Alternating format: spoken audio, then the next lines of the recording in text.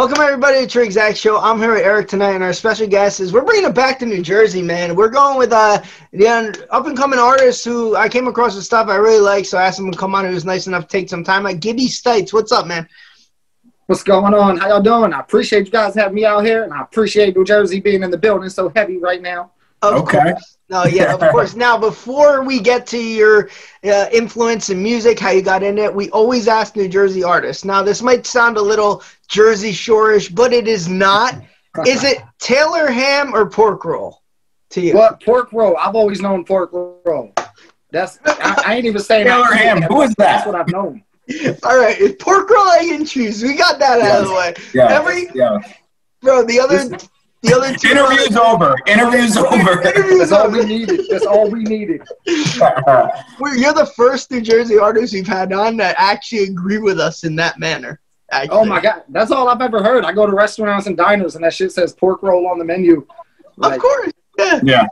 So I went to Brooklyn once and asked for a Taylor ham, egg and cheese. They gave me a cold piece of ham on cheese and egg, and I was like, "This is not the same." This is I'm not gonna lie. Like when someone says Taylor ham, I picture like a piece of ham in a suit, like real tailored and fit well. That's what I see. I don't know. Yes, very different. We'll get into some of Eric's West Coast shenanigans with food explanations later on. But first, Gibby, let's talk about your career and how you got into music. Because I know you're very versatile, and we'll get into the Scar Tissue remix you did and the modern rock era, if you will. Because I'm gonna assume we're around the same age with Blink-182, and that's kind of why I was attracted to your stuff. I think it's really cool how you're all over the place in a good way. So how'd you get into music in general? Tell us about how you started. Dope. So starting music, I mean, it was always around me, growing up listening. As a kid, my mom was very diverse. I lived with her, and my dad was part-time. I would see him. He was all rap, though. So that's where I would get all the rap influence, hanging out with him. He would be listening to NWA and G-Unit when that shit was coming out. And then my mom was always into, the rock stuff, but she had a little bit of rap. The rap you would expect, I guess, a mom to have in her cat. Actually, not really. She had Eminem and shit in there. Just, but I guess that's where a lot of that rock stuff comes from, because she would listen to a lot of Nickelback and Creed and stuff, and the Blink-182, but all the way to Grateful Dead, and she was all over the place. So all that random stuff was being played, but I always was where's the rap music? That's what I want. I want to see my dad. He's got the rap music. So I started getting into it when I was 8, 9 years old, roughly. I was, to be honest with you, man, I was influenced by Lil Bow Wow. Because I was he's a kid. That's the exclusive I've never given anybody. The early influences was definitely Biggie, Nelly, 50 Cent, Eminem. And then it's when I saw Lil Bow Wow, though, because I was in 1st or 2nd grade, and I was he's a little kid, I can rap. And to be real, my original dream was to be the kid rapper. Thought I was going to blow up when I was 13 or something. Which it was good to have that confidence or whatever. But I remember, I would I had stepbrothers when I was 10 years old, and I told them I wanted to rap, and they were instantly yo, they were older than me. They were 16, 17 and shit. They're yo, we freestyle up in the bedroom every fucking night. Come up here. So I would literally go freestyle with these dudes and when I was 10, 11 years old and shit. And by the time I was 12, we're in let me think, 12, 13 years old. It's 2008, 2009. So you got technology coming to play. Mm-hmm. And I was kind of late because we were on the broke side. So I didn't have a laptop or nothing yet. And I remember going to Radio Shack trying to ask them about cassette recorders and shit. This is 2009. Wow. And I was I was living in Trenton at this time. I moved around a lot as a kid, and I'm living in Trenton. I remember taking the bus to Radio Shack. Yo, y'all got cassette recorders and microphones. And the dude was bro, go get a computer. So that's literally what he told me. He was it's 2009. Look at Soulja Boy, do what he did. Go get a computer. I was all right. So, I'll never forget, we went to my grandma's house and got a big fucking, a 99 Gateway computer. And I produced I downloaded FL Studio for free, bought a $20 program called Cakewalk that I still use to this day, but I used the upgraded version. And, dude, this computer was so big. It was the same computer I used as a kid, at my grandma's house doing paint and shit. And, man, I made, my first EP on there. I made my first website through there. And when I was 14, I dropped all that shit. I went by a different rap name. I was M80 back then. M80, the firecracker, because I was going to blow up. I had big plans, man. Oh, man. But I like that. That was the beginnings, though. That was definitely all the beginnings right there, and that led me up to learning how to record my own shit. So I want to ask that because actually I really misjudged your age because I realize I'm way older and I feel like a douchebag now. I apologize. Yeah. So I just want to say you brought up Trenton. I am a Tesco University alumni, Thomas Edison State College Online. Oh shit! So I know that's around you. Just want to throw that out there. I want to say, too, because when we were growing up, it was a lot of you might be too young to remember. I don't even know if you're alive. Crisscross was like early 90s. Younger, 12, 13-year-olds. So exactly. So when you mentioned like being one of those teen rappers, I thought of that. Nelly Country Grammar, amazing album, by the way. I'm glad you brought it up. One of the first rap albums I remember owning, like on CD. Now, when you were young, like, so you're 13 in 09 and the technology's taken over. As someone who's older, we weren't, like, prevalent to knowing what the hell. I'm still technologically an idiot to some point. Like, how were you so in depth with that at that age? Like, how'd you just figure that out? Like, or did you teach yourself? It was definitely self-taught, but I was so inspired because, again, like, we were broke to the point where, like, all of my friends at school had the Xbox 360 and the Xbox One, and I still had the PlayStation 2 and the Nintendo 64. So I was reading Behind the Paint by ICP, the ICP autobiography, and it's like I was reading that, getting inspired about being an independent rapper, booking studio time, pressing up flyers, reading this old-ass book, right? This book was written like 10 years ago at the time. So then when I found out technology could do so much, like when I found out you could get a smartphone for roughly $100 and access Twitter and Facebook and all, I was so inspired at having like the rap game at my hands that I would lock in after school. Actually, I think it started in the summertime. And when we got that computer, as slow as it was, I would sit there and anything I wanted to learn, I would Google it and watch YouTube videos. And if it required $20, $30 to buy a certain program to edit my video or something, like I would save up to make that happen. But it was a lot of nights of like, it was a lot of trial and error because where I fucked up and what I would recommend to a lot of young artists, don't do what I did. I put out my first music. Like everything I was making, I put it out. It's all down now. Nobody's gonna find that shit, hopefully. But it was trial and error, dude. Like my first song had no ad libs or in and outs or mixing to it. It was just me recording on the beat. Right. And then I was like, all right, why don't my shit sound as good as other people? And over years of just constantly doing that, I learned how to record, mix, make beats, edit videos. And my last album, Regularly Scheduled Programming, was like half produced by me, and I mixed 90% of it. So it's like going to that from 14 years old and dropping a song with like no ad libs over a Lil Wayne beat probably or whatever I was rapping on at the time. You know, so I was just inspired. I definitely taught myself. I didn't really have anybody. I never got to go to a studio or something, or like I didn't have older people around me at that time to really ask. So I would watch who taught me the most, to be real. It was like Hopsin was coming out at the time. This was 09, 2010.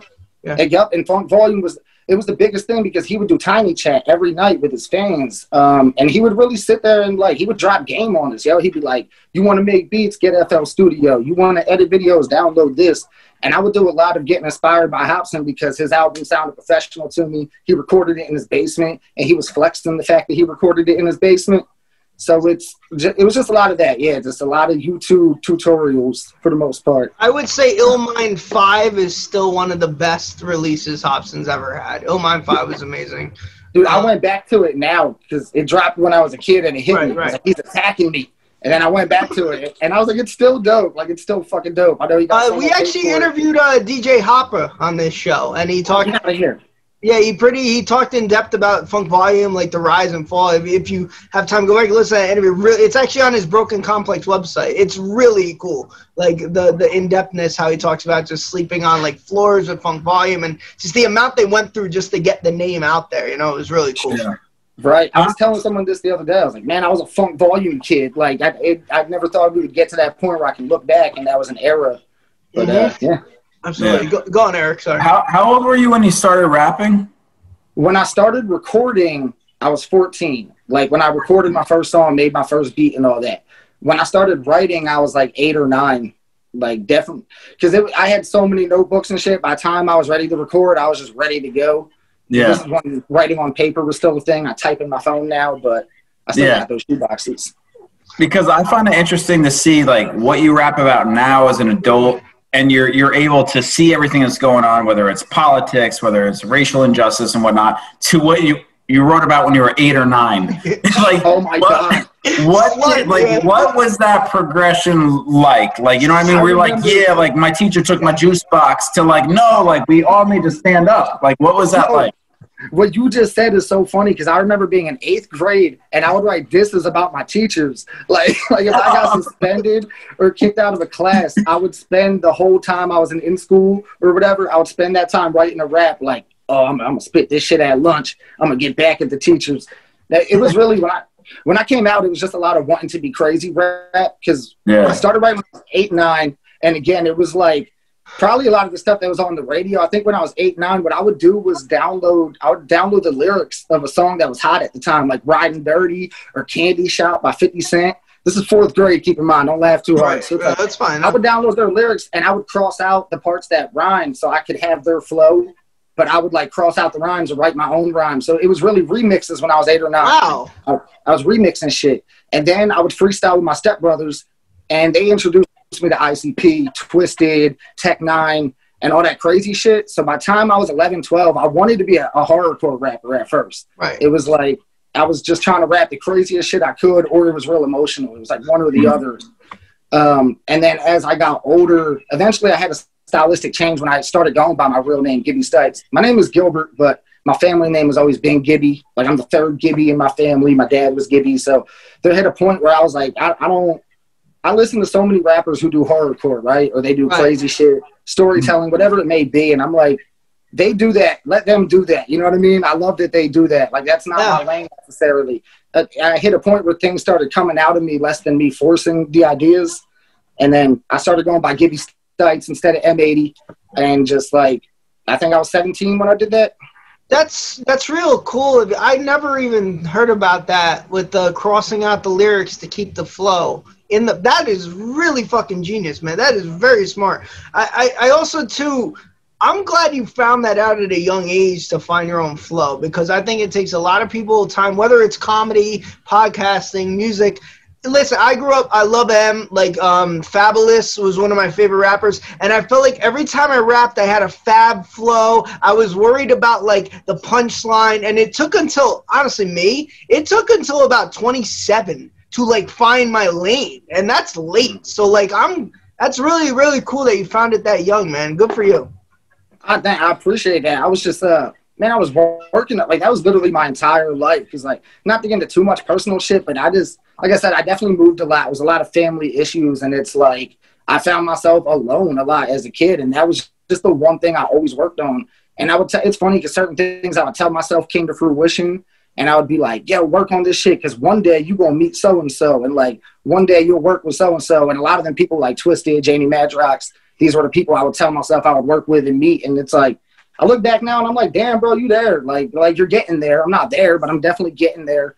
And it's enough to, I don't know. It's crazy that I'm 25 and I can reflect on things from 10 years ago about rapping, like contests I entered, you know what I mean? And, yeah, I don't know. I started young. I've been working on it. And I never stopped working on it. A lot of the people I know, a lot of people stopped. You know what I mean? Yeah. Shout out to my homies who did keep going. But a lot of the people from high school that I would rap with and shit, it's like on and off. No matter what I had going on in my life, I had to have a new song uploaded. You know what I mean? Right. At least every month. Any type of career where it's like, it's not go to college, get a 9 to 5, shut up and do your work, whatever. I feel like there's a lot of people like pushback from like family and friends and whatnot. So like you mentioned, some of your friends just kind of stopped doing it. I don't want to say they failed at it, but they just stopped. Maybe other things came up. Or did you ever come across that situation where you're like, all right, I should just give this up? And like, what made you keep going? To be honest with you, and I hate saying this because it might sound so like thought of or cliche, but there has never been a time from age 9 to now, there was never a time where I thought like I'm going to stop making music. Even at times when I was hopeless and I was broke and I've been putting out music for 8 years and I had 90 plays on my new video, you know what I mean? Like I would always be like, even if it don't go nowhere, I'm going to do it. Like I don't fucking care. Like my next album will still be hotter even if nobody buys it. Like it was always, and it was never like, I'm not going to make it. I really didn't have that fear too often, but there was definitely, everybody gets hopeless now and then. Everybody gets real fucking broke sometimes. And the thought of just not making the music never clicked with me. Like, it was never even a thought in my mind. You know what I mean? And I know homies, when I was talking about people who stopped doing it, like, let me talk about some of the homies who do it. You know, like, I got homies who were been doing this shit since the 90s. You know what I mean? And they got home studios and they drop mixtapes, make beats, whatever it may be. And they just love making music and they're never going to stop, you know? So I was always one of them people, but at the same time, I was always pressing to get somewhere. Like, I never gave up hope as far as like, I'm going to stop promoting it now, you know, like. And I think music has a bad outlook if you don't make it at a certain age more than any other thing in the world. Like, think about it. Like I'm 34, I think. Yeah. So you'll get to that point. Gibby, you'll get to that point where you stop. Are you sure? Yeah. So, like, there was a time I didn't make music for like 8 years, and it got to the point I was still writing. But I was like, man, I'm too old. But then I looked at it as, wait, what does this differentiate from someone who just enjoys cooking? Who's doing it at 40? Who's doing it at 35? Why is I can't make cookies. I'm 40. Right. Why is music so much? Right. Why is music so much different? And it just seems like that's a good point you make. Is like, if you're having a good time and it's part of you, it's no different than drawing, painting. You know, fuck the fans, fuck the views. That's a bonus. You know what I mean? Right. And let me just give some quick inspiration to everybody out there that gave me inspiration at a young age. Yellow Wolf didn't get signed to Shady Records till he was like 30. Yeah. Like, quote me on that. He might have been 31, 29, but he was, you know what I mean? And it's like, when I was a kid, I used to base everything for, again, I wanted to be like Bow Wow at first. Yeah. So by the time I was like 17, I was starting to feel like a failure. But then, we had like Odd Future and young people coming out. So I was like, I'll be the teenage rapper who's like goofy and wild or whatever. But again, over time, I started getting inspired by story. Even like 2 Chainz, bro. 2 Chainz used to be Titty Boy. Yeah. Like, he was, you know what I mean? And then he had a resurgence when he's like 30 years old and was bigger than ever. And like, a Tech Nine had been grinding since the late 80s, early 90s. And I've known him since Absolute Power, which he was still super underground at that time. Mm-hmm. But like, he's still getting bigger. Like, you know what I mean? Like, and that's crazy that he hit his biggest milestones when he was in his 40s, you know? So it's wild, man. Inspiration to everybody, dude. Music is a sound, first off. You know what I mean? So it's like sound, I don't know, sound doesn't have a fucking age. Like, your shit can get outdated, but you know, I truly feel like, the age doesn't really matter that much. It definitely does as far as going viral. Like, if you're young, it's easier to go viral. I feel like if you're 17, 18, because you got the shock value to it. That's what I wanted when I was a kid. I was like, oh, they'll be like, he's 14 and he's ripping it up. And then, you know, but whatever. Again, inspiration to everybody. And even now, there's so many lanes. I mean, we talk about like how when we were younger, there was just like hardcore hip hop, like I'll kill you, I'll murder you, and then like kind of like the softer whatnot. But there's everything. I mean, you've got MGK who like started as like, I'm a wild boy, like hardcore stuff, and then he's just like singing and shit. And like, and I respect that. Like, if you want to get in the industry and then find your own lane versus find your lane and the industry doesn't want you, like I get that. I get that a lot. So it's just interesting to see, like, as far as like never give up, because like do whatever you have to do because your lane may not even be mainstream yet, and you can create your own lane and become mainstream. That's a good point that you brought up too, because people who follow waves or try to keep up with what's trending, by the time whatever is trending makes it to you, it's done. It's done. Like, by the time that new video you see that's getting 100 million views, by the time you recreate that with your homies, it's done. Like, and so it's better to just be working on your own shit. And one of 2 scenarios can happen. Like, 1, the shit you're working on might just be the shit one day for whatever reason. Or 2, you're going to develop a core. Like, you're going to develop a core fan base if you do this shit long enough, no matter what. Because if you like something, if you like music, right, there's other people that will like it because you're a person.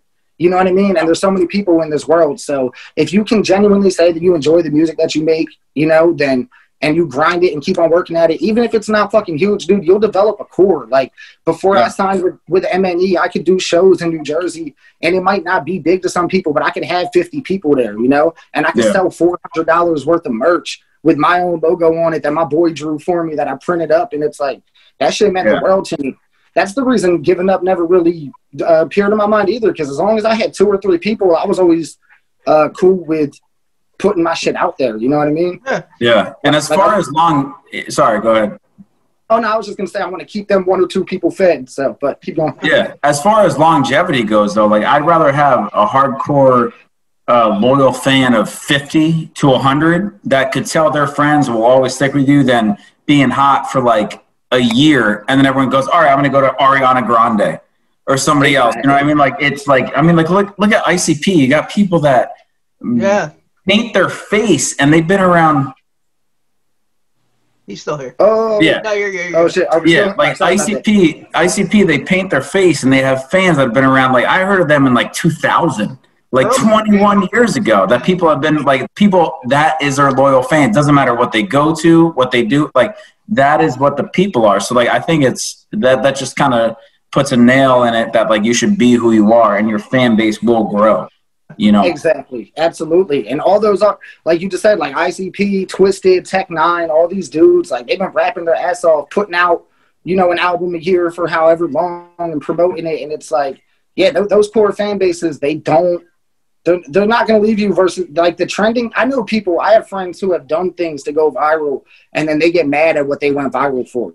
Like people who have a video doing something, whatever, like a shenanigan or a prank that'll get 1 million views, and then they're like, fuck, my song don't have 1 million views. Now I feel whatever. So be careful with how you're trying to get on out here if you are going to go that route of trying to be the next big popping viral thing. But at the end of the day, just work on your shit, man. Make music. Make sure you enjoy everything that you're making. Make sure it's getting better over time, and communicate with the people who do listen to you and appreciate them. And, you know, don't sit there and be sad about your 20, 30 followers, because that's very ungrateful to those 20, 30 people who don't have to spend their time on you. And the more you appreciate them and listen to what they say and talk to them, then they're going to tell their friends about you and their friends about you, and so on and so forth. It's and amazing. then, Go on, man. Oh, no, you're fine. No, you're fine. That's how I have to fucking take advice from someone younger. Just be grateful. I'm on Twitter bashing my followers. Why are you helping me? Like me. I learned at a young age that's like the worst thing to do, because I'm trial and error. I've been doing this for 10 years. I've done it all. I went on there before, like, that's it. I'm going to never actually wanted to quit, but I'll be like, I'm going to quit for a publicity stunt. Nobody fucking cares. Nobody cares. Like, I say that at my job, and they'll say, leave your stapler. See ya, bro. Yeah, I got you. Same. But to this day, you know, like if I post something thanking the people and like, I appreciate you guys, thanks for going out of your way, that post will get so much more likes than when I post something salty. Because I get salty sometimes, and I'll post something about the haters. Like, yo, fuck, you know, whoever says this about me. And nobody cares when I say that. But when I'm like, yo, thank you guys for saying this about me. Because you know what's wild is the people who hate on you, like, they're going to find your shit to hate on it, but they're not really following you like that. Right. So when you're posting something negative to your followers, those are the people who are choosing to follow you. Even if it, you know, and shit does, dude, in the beginning, shit gets very frustrating because you got people who, you know, they follow you and they pop up randomly and they don't support everything. But it is what it is, man. People have lives, people have jobs, people have families, and like, you know what I mean? If they've supported me one time, that's enough for me. You know, if you've shared my link one time, I still appreciate you. If you bought the first CD, but you didn't buy the last 3, then you know what I mean? Yeah, man. Like, hate on the internet is like a drug, to be honest. I don't have Twitter. I don't deal with that. But it's like, it's like something about this artist or this actor, actress, whatever is sinking. It's like everybody needs to jump on them. And it's just like an addictive type of hate type of thing. But like, if you say, I appreciate you, my followers, this and that, like people kind of stop and they actually realize, okay, we're all humans talking. I like this. Let me comment. Thanks, man. Like, your music helped me when I was going through this dark time or whatnot. But if you're like, fuck all the haters, people are like, yeah, fuck them, do it. Like, but it's not genuine. Like, who needs that? Like, the internet is full of that shit. But like, that's that's great. Like, the people that I appreciate that I follow, like artists and whatnot, thank you. Like, bless is used way too much on the internet. Yes. But like that type of stuff, like, thank you to the followers. Thank you. Like, I appreciate like that means more than like, fuck the haters. Anybody can say that. It's like, nobody likes you and you have a lot of haters. Maybe you suck as a person. But to say like, hey, like everybody, like, I appreciate everyone who supported me. Like, thank you for buying my shit. Like, that means way more than the hate. But the hate kind of like overshadows everything else on the internet. So it's just kind of a weird balance we're in. It definitely does. And it can get to me at times too. Like I'll be reading my shit and I'll have like 20 great comments that I'm heart reacting. And then that one in-depth, like hateful ass comment, well, for whatever reason, it can like down the mood or stick with you. And then I got to remind myself, I'm like, yo, look at the ratio of, you know what I mean? The negative to the positive. And then I'm like, that negative don't even exist. If you're looking at the ratio, if you're talking about 2 or 3 comments out of 20 or whatever.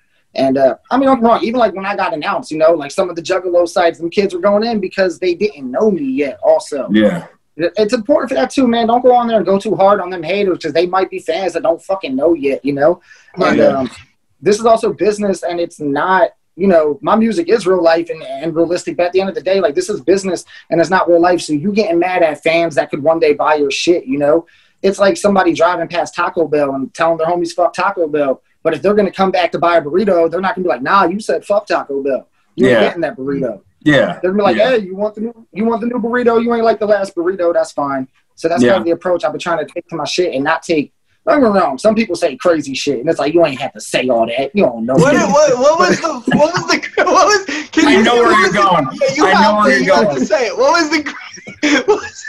was the craziest shit someone commented on yourself? Like, all right, look, I can't say the craziest, but the funniest one, right? To me personally, the funniest one was the Blink 182 video. Right. And I can't quote any one person, so I'm not gonna make nobody happy because like 80 people, or not 80, maybe like 8 people said the same thing, and I know that they didn't listen to the song because they were like, oh, Gibby Stites out here stealing Blink 182 lyrics. He can't write a song, and I'm like, dude, I didn't quote one lyric from Blink 182 in that song. You know what I'm saying? Like it was like a freestyle. And I remember people were coming out of nowhere like, he's literally on a karaoke machine reading Blink 182 lyrics. I was like, did you watch the video? I'm not even holding the phone or anything. Like I memorized my bars at least. Goddamn. It was we're in quarantine over here, for Christ's sake, halfway. But I remember that, man. Like people really thought that I wrote. They thought that Blink 182, What's My Age Again, was the lyrics that I wrote. Like, they thought that was the original. And I'm like, you thought Blink 182 had bars like that, bro? Don't get me wrong. Don't get me wrong. They got all the talent. How did you go from – because honestly, not in your lyrics. I don't see ICP in your lyrics. I'm not a huge ICP fan as much as, like, I never really went back to their catalog, but I've listened enough to know. And I don't hear ICP in you, but I see the visuals of like of an ICP in your videos and stuff, like the influence there. So how'd you go from like a Bow Wow to like more of a horrorcore type thing? Like that's such a weird thing to me. Well, it's funny because I went to that and then I like reverted back to like real life type shit. Like I've always been a clusterfuck with the music that I like. And again, it was starting so young. So when you're 8, 9 years old, I didn't know about ICP. I think the craziest thing I heard was Eminem. Also, dude, when you're 8, 9 years old, you don't know what the lyrics mean to anything. Right. I was mesmerized by rap because I thought I couldn't do what they did. To me, that was like playing a guitar or doing a magic trick. Like the way they were making words around, I thought wasn't possible. That's why I initially got into it. So again, it's like it goes from everything that's on the radio to then being able to explore the internet and shit. Again, my stepbrothers put me on to ICP and Tech Nine, Twisted, and then that's when I realized there was a whole different world. You know what I mean?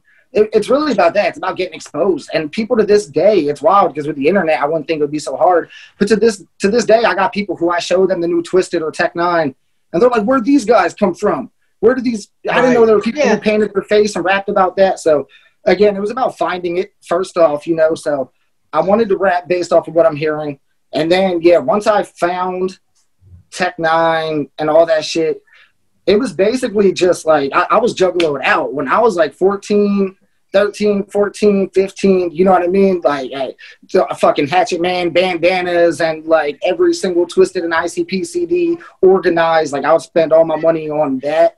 You know what I mean? Like I was very much into that scene because of how hard their merchandising was and their storytelling. But then at the same time as that, I was always bumping, because again, I'm living in Millville, New Jersey, South Jersey, and then I was living in Trenton. So I was always bumping Jadakiss and whatever was popping on that tip. And also like Lil Wayne, dude. Lil Wayne was one of my biggest influences when I was like 14. But I was always so embarrassed to tell people what I was into because I would listen to ICP and I would listen to fucking Lil Wayne in the same day at my crib. You know what I mean? Like I had their CDs and So as far as going from this to that, it was basically being 14, learning how to record, and then just experimenting with a bunch of shit. Like, I had so much fun in those early years because I tried to do hardcore, didn't like it that much. I tried to do gangster rap, but I'm not that at all. How horrorcore was it though? Like, I have to ask that. Like, was it like SK, like, you know, Serial Killer Records, SKR? So, like, was it that intense horrorcore? Like, or was it just kind of like more of a Hobson thing? Definitely not like a Hobson thing. If anything, more of a Slim Shady thing. Okay. More of a Slim Shady, twisted ICP thing, because it was like killing people, talking about like smoking crack, like almost like a Jaron Benton type. It was like, it was never. I always had lines. I never talked about rape or nothing like that, or like fucking killing babies or nothing like crazy like that. But it was definitely a lot of just like senseless things for the sake. The best thing to compare it to be real from that time is like Odd Future type shock value. Okay. That kind of hardcore. I never, like, I don't know. I don't want to down myself because I had story songs and shit. And it's like, I definitely could have continued in that direction. But at the end of the day, it was not me. I don't like horror movies. I don't even get into that shit. I like horror rap music. But then it hit me. I just like rap music. Gibby's watching Made in Manhattan while he's listening. all these Y'all don't know. Y'all don't know what I'm watching over here. Legally Blonde. Legally Blonde, that end scene in the courthouse is one of the best scenes of all time. I'm just going to throw that out there. Where Reese Witherspoon actually gets her to confess that she shouldn't have gotten a perm and hopped in the shower. But that's enough about this movie. It's no Clueless or Mean Girls, but anyway, back to hardcore rap. Anyway, back to Friday. Yeah. But you shouldn't be ashamed because, like, and I want to touch on it because you said you were embarrassed, like, talking about the people you listen to. I have been noted to say on this show, I'm a huge Elton John fan. I'm a huge Air Supply fan. Like, I love Air Supply. Lifestyles, not music. Yeah. Ace of Base, all these bands. Like, I love them. They have so much influence for me. So, like, are there any bands, musicians that you grew up listening to? Like, let's say REO Speedwagon, something crazy that your fans would be like, what? Yeah. Oh, yeah, absolutely. New Jersey, Bon Jovi, bro. Okay. Fucking, living on a prayer. Come on. All right. But is there anything in your iPhone music? I say iPod, that dates myself. But iPhone that you would be like, I don't want people to see this. Celine Dion. I'm a huge Shania Twain fan. Something like that. Yeah, anything that you're like, ooh, I don't want people to see. Yeah. And I'm going to give it to you. I'm going to give you the exclusive. Good. Okay. Alanis Morissette. You ought to know. Alanis Morissette is a great one. Jagged Little Pill. Isn't that ironic? I think I posted her when I was listening to her, actually. That ain't that exclusive. Fucking what? Oasis. Wonderwall. You'll catch me singing Wonderwall to myself. Wonderwall. Yeah. Okay. Alanis Morissette's very good. Jagged Little Pill is one of the best albums in the 90s, honestly. I just remember my mom had it on bump because she was a single mom, so that shit got mad rotation. I like Oasis, but this was back in the day. I was shoveling my big ass driveway, not a big house, but long driveway, and I had my headphones in. I had gloves on. I couldn't change the song, and it was stuck on Champagne Supernova. Do you know how depressing it is to shovel when it's like 20 degrees out, listening to Champagne Supernova? It's a 7-minute song too. It's a 7-minute song, and it was just Champagne Soup, and I'm just like throwing this snow by myself, like it. If they want to torture anybody, just play that song and have them shovel snow. It's one of the worst experiences. I digress. I love that song. Jesus. This is torture. In that scenario. 20 times? It's the worst song. Anyway. It's so long. How'd you get hooked up with the label you signed to, and were you cautious? Because, like, at 20, I got offered a deal. I won't say from who, and I was very cautious. I didn't do it. So, like, at that age, I probably one of the biggest regrets of my life, looking back on it, because here I am in a basement doing a podcast. So, like, how were you at that age, like, to actually take the deal? And were you given free range to collab with who you wanted with, or were there any stipulations?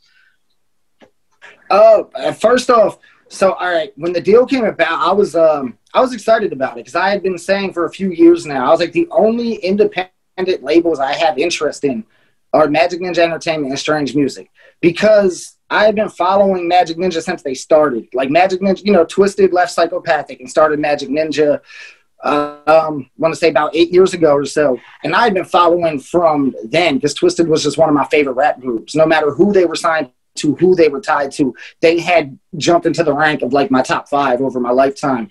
So I had been following Magic Ninja, and I always was watching them and was like, man, I could be this for that label. Like, I know I could fit in there. I know I could get on there and be the dude who doesn't have to paint his face, or maybe be the guy who doesn't have to rap hardcore or whatever. I would have these thoughts, you know, when I was younger. And then over time, man, again, I'm doing independent shit, and I wasn't focused too much on getting a record deal, but I definitely kept throwing myself, like, in their sights every chance that I got. Like, I'd be like, oh, so-and-so is opening a show in New Jersey. I'm going to go to that show and open that show. And, like, you know what I mean? And, like, Boondocks did a show in Trenton. I opened that. And then Twisted was doing some shit in PA. I opened those. And that's where I actually met Twisted. Like, I got somewhat of to know their manager, you know, just from seeing him at the shows all the time and shit. And one time we're just kicking, and he's like, what's up, Gibby? How you doing? This was George, my manager now. And I just started dropping it on him. I was like, yo, can I meet the guys? Like, what up? Can I do that? And he did. He let me meet Jamie and Paul from Twisted for a minute. And Jamie, to keep it real brief, Jamie followed me on Instagram that night. Like, it was like a 2-minute meeting, just what's up, how you doing? Had them sign my arm, and I got it autographed. And he followed me on Instagram that night and was keeping up with everything I was doing. You know what I mean? For like 3-4 months before any talk of me signing anything, I just got the dude from Twisted fucking like just following me, liking my shit. So by the time they offered the deal, it was like, I was still shocked because they got this Welcome to the Underground thing going on, which is the sub label they started. So when they wanted me for MNE, like the main label, it was basically Jamie called me himself and was like, yo, I've never had a protege or nothing like that to say, but I really fuck with your rapping. I want to sign you to the label, and I want to introduce you. Like, I want you to come out here. I want to really hang out with you and make an EP with you. You know what I mean? Like, I want to. So that right there, everything about that. And then also the thing you said about collabs. Yeah, it was like, you know, you can still collab with who you want. It's nothing.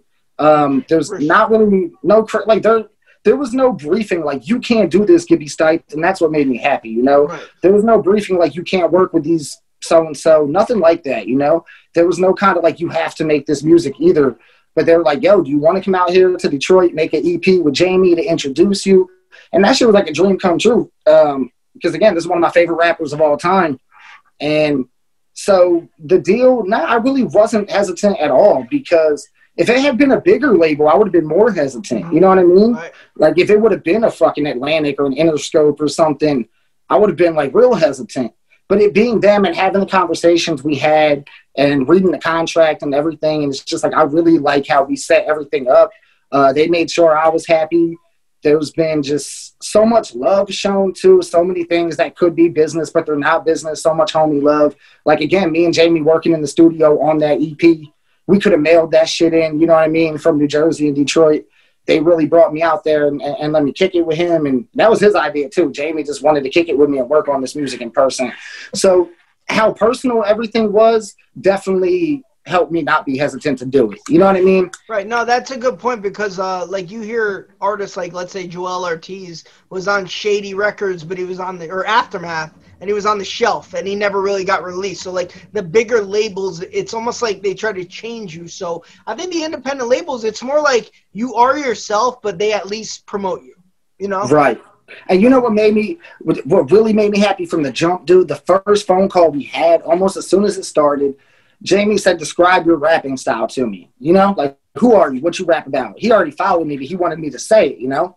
And I told him off the jump, I was like, I'm going to be real. I don't got a crazy gimmick or image thing. I rap about reality a lot, like what does go on in my life. Like, it's not very fictional, you know, because I know that Magic Ninja and that most of that lane is based on horrorcore roots and theatrics and things that I'm a fan of. But again, I went the more Nas, Tupac route, if you would, of using my name and my face and all that. And as soon as I said that to him, you know, because I'm kind of nervous saying this, like, yeah, man, I don't have a gimmick or nothing. I don't got a. And he was like, I fucking love it. I love it. That's what I've been looking for. You know what I mean? He's like, that's, you know, like, he was like, there's a new generation of fans. And there was, you know, he understood what I already understood. You know what I mean? That people can be into this style of rap, but not be into certain aspects of it. You know what I mean? And that, like, hip hop is hip hop. And in this day and age, real music is music, because with all the fucking genre blending going on, you know? But I'm like, man, I don't know, that made me very comfortable. The fact that there was no form of like, are you sure you don't want to paint your face? Are you sure you don't want to change your name? Are you sure you don't want to rap like me? It was none of that. You know, he was like, fuck yeah, all right, come out here, let's make music. And then the music we made together, great dude. He didn't push nothing on me that I wouldn't have already done, you know, and that everything like that made me feel real comfortable. I got like almost 2 projects, because I got the EP coming out. Get my little promo, 13th Wonder EP coming February 19th. Get your pre-order, y'all. But then we got an LP coming later this year, too, that's, like, almost done. And a lot of that is done with the homies I was fucking with before the deal, you know? Charlie Beans, he did half of my last album. My boy DJ Immaculate, my hometown homie. So, man, they're still letting me work with all my people. They haven't made me change anything about myself. So, yeah, it's been great so far, everything going forward. And, yeah. That's awesome, man. All right, Gibby, I'll pass it around to Eric one more time if you got a question. If not, we'll get to our final segment, which I think you'll enjoy because I think we've gotten along here. Eric? I'm just very excited for this section. I think you're awesome, dude. You're a very chill bro. I feel like we're just like, we grew up together. We're hanging. Like, good luck to everything. Let me get that out of the way before we do this gun to your head section. All right, oh, man, I appreciate you. Thank you. Yeah, man. What we do in this last segment is it's called Gun to Your Head, and each of us asks 2 questions, right? And since we started off interviewing battle rappers and whatnot, we kind of keep it a little wordplay and hip-hop. Like, you'll get what we're doing here. It's not your simple Coke or Pepsi or anything. So you have to answer each of these questions, and you pick a winner at the end, your favorite question, okay? And we're pretty fucking intense about this. This is like our 80th show or something, and we keep it tallied. All right. All right. So I'll go first. Eric, do you want to go back and forth on this one? One each. Yeah, we're going back and forth. All right, Eric, you go first then. All right, you're a professional boxer. Would you rather have a box for a chest or only box with your chest? Only box with my chest. Okay. A box for a chest would get punched through very easily. Yes. That's okay. All right, Scott. All right, Gibby. Would you are you a fan of cheese or no? Yeah, I do like cheese. He's lactose intolerant, Scott. Would you rather only eat Cheese Whiz the rest of your life, or be a wizard who can't eat cheese? What? I'd be a wizard who can't eat cheese because there are just so many perks to that, and Cheese Whiz is not that filling. No, any type of cheese. You can't eat pizza then. I'm gonna have to do that, dude, because like eating Cheese Whiz, do you know how expensive that would be to fill yourself on Cheese Whiz? And then you got to do that for the rest of your life. All right, Eric, go. All right. Would you rather only wrap the scar tissue beat or get a scar every time you use a tissue? You know what? I don't use too many tissues. I run and grab the toilet paper, so I'm gonna go with I'm going. Okay, damn it! I was thinking a blanket. Blow nose statement, but okay, you got me there. Just for the record, I never want to rap on the scar tissue beat ever again. I did it once. It's done. Maybe at a show, if we get emotional, I'll hit y'all with it. Okay. I'm not gonna write anything new to it. All right. So on your keyboard, you can never use the backspace button again, or for the rest of your life, you don't have any space to back up. Oh my God. Oh. All right, I'm going to take away the backspace button. I'm just going to have a lot of typos to live with. Because, like, if I can't back up, then, like, fuck, there's a lot of situations in life when you need to back up. Yeah. You're in a good spot for the rest of your life. Fuck that. I worked in a restaurant before, and if you didn't back up sometimes, you were getting burnt, so. All right, give me I would have never thought that. Favorite question? Oh, what? Box for a chest all day. Are you kidding? That is the biggest upset of all time. I cannot believe that I am appalled. Radio heard it first. Eric's the winner. But did you get the mental imagery that I got from that question? I did, but I thought I put someone punching through this box, and my heart is just right there. Like, fuck. That's I swear to God, Eric could tell you he thought I had that one. No. The best is the best, Scott. Was it the wizard question? Because that was my second one. No, I thought the last one was after the backspace.